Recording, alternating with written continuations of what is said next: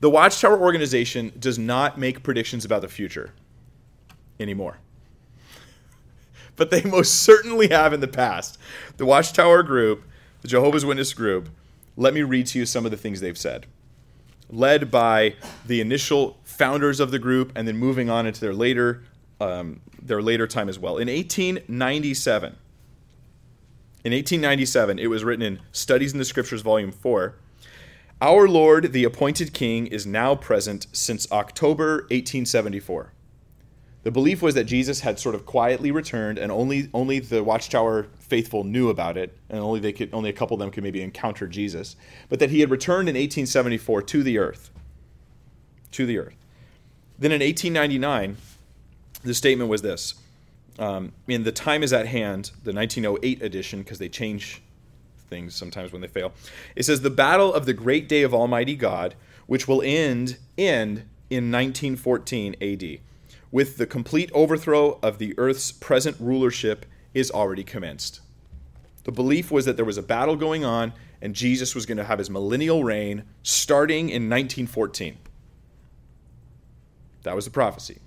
Now, if that happened, it's been a lousy reign, because right after 1914, we had World War II. And then, World War I, and then we had World War II. I mean, this has not been the millennial reign of Jesus, or it's been a great disappointment, and it was largely overstated in the Bible. In 1916, they said this: "The Bible chronology herein presented shows that the 6 great 1,000-year days beginning with Adam are ended, and that the great 7th day, the 1,000-year reign of Christ, began in 1873. Okay, so Jesus is already reigning. Then in 1918, they said this: "Therefore, we may confidently expect that 1925 will mark the return of Abraham, Isaac, Jacob, and the faithful prophets of old, particularly those named by the apostles in Hebrews 11, to the condition of human perfection." Human perfection. Now, this is interesting. This is written in a book called Millions Now Living Will Never Die. I actually have a copy of this, I think from the 1920s, but digital copy that had been scanned, so I got it on PDF, which I love that. I just love having this stuff for some reason. But in 1918, they said in 1925, 7 years coming, Abraham, Isaac, Jacob, and the people mentioned in Hebrews 11 were going to physically reign on earth. Now, in other places in that same text, Millions Now Living Will Never Die, as I was perusing it, he explains very clearly this is a physical reigning. They will be running the political government of God on earth. Abraham, Isaac, and Jacob physically. And that was going to happen in 1925. So then, in 1922, they reiterate, the date 1925 is even more distinctly indicated by the Scriptures than 1914. Because in 1914, it didn't happen. So 1925 is even more clear. We know for sure it'll happen in 25. 1914 was, we thought so, but now we know. This is really clear. In 1923, they wrote this, and this is in Watchtower magazine. "Our thought is that 1925 is definitely settled by the Scriptures. As to Noah, the Christian now has much more upon which to base his faith than Noah had upon which to base his faith in a coming deluge or flood." So we're more confident in this than Noah was of the flood. In 1925, here's what they wrote. Watchtower magazine, January 1st, 1925, page 3. "The year 1925 is here. With great expectation, Christians have looked forward to this year. I would look forward to it just so they'd see him proven wrong. Many have confidently expected that all members of the body of Christ will be changed into heavenly glory during this year. This may be accomplished. It may not be. In his own due time, God will accomplish his purposes concerning his people. Christians should not be so deeply concerned about what may transpire this year." So they're hedging. Later on in 1925, in September, they wrote this in Watchtower, September 1925, page 262. "It is to be expected that Satan will try to inject into the minds of the consecrated the thought that 1925 should see an end to the work, or an accomplishment of the millennial reign of Christ." In 1926, here's what they wrote. "Some anticipated that the work would end in 1925, But the Lord did not state so. The difficulty was that the friends inflated their imaginations beyond reason, and that when their imaginations burst asunder, they were inclined to throw everything away, because after 1925, many people left the church.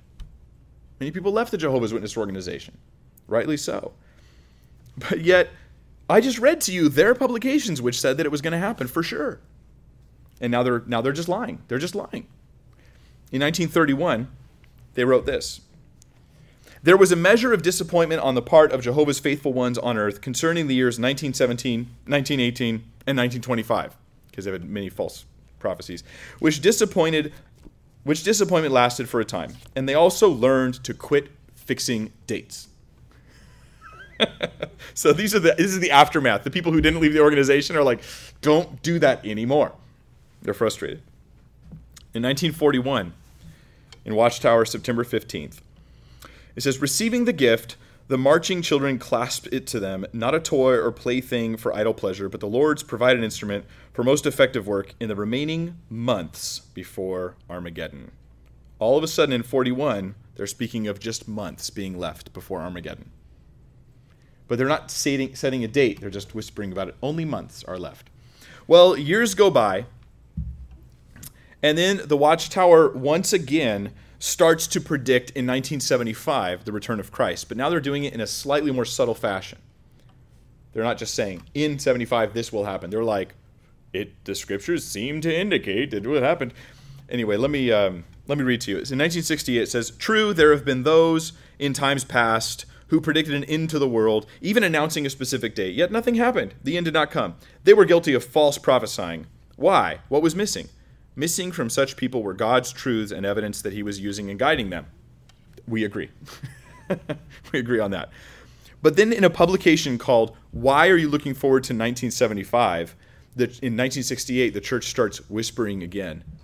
Oh, 75 is the date. 75 is the date. Oh, chronologies. Oh, Abraham's birth. They fixed Jesus' birth date and then fixed it from there. October 1st, I think they said, was the birthday of Jesus. And then they did all these math using like Usher's chronologies and this and that, but then you factor this in, and they had 1975 as the date. So they whispered and whispered and whispered. And what we see is, why would they keep doing this, knowing their track record of being wrong? Well, on a chart that lists the number of people who are Jehovah's Witnesses, every time they say on the timeline as it goes, 1847, 1857, 1860, every time they say that the end of the world's coming and Jesus is coming back by a certain date, they get a big lift in membership. It just doubles. And then afterwards, it gets a dip. And they're frustrated. Then a little time goes by and they're like, that membership thing worked really well last. And then they do it again. They say that, so 1975, again, you have this big lift from 68 to 75. The church got really big compared to what it was before. And then in 75, it dropped down. They instead of adding numbers, they lost. And then they're supposed to stop setting dates, but we'll see if they do it again. I like when they set dates because it proves that their information did not come from the mind of God. It proves that it did not come from the mind of God.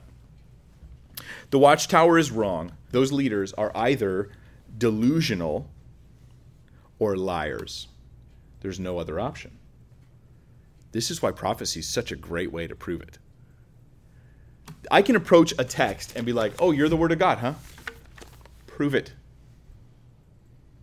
And if it can predict the future, then it can show us that it is the Word of God. This seems to make it even more special when we approach the Bible. Because you can approach the Bible now saying, you know what? If this book has fulfilled prophecy, it's the only one. All other comers have fallen short. No one else has fulfilled prophecy, genuine prophecy. So this would be the only one. How do you know your religion's right? Prophecy. Hey, this is Mike Winger. Thanks for taking the time to watch this video. I hope it's been a blessing to you. If so, I encourage you to like and subscribe, to even share the video just to spread the truth. Also, I have a series on YouTube I've sort of alluded to on this video, so I want to mention it to you real quick. It's a series on evidence for the Bible, and it starts off with prophecy.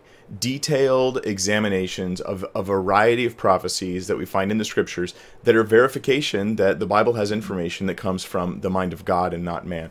So I encourage you to check it out. I will put a card up here in the video that you should be able to click on whatever device you're using right now.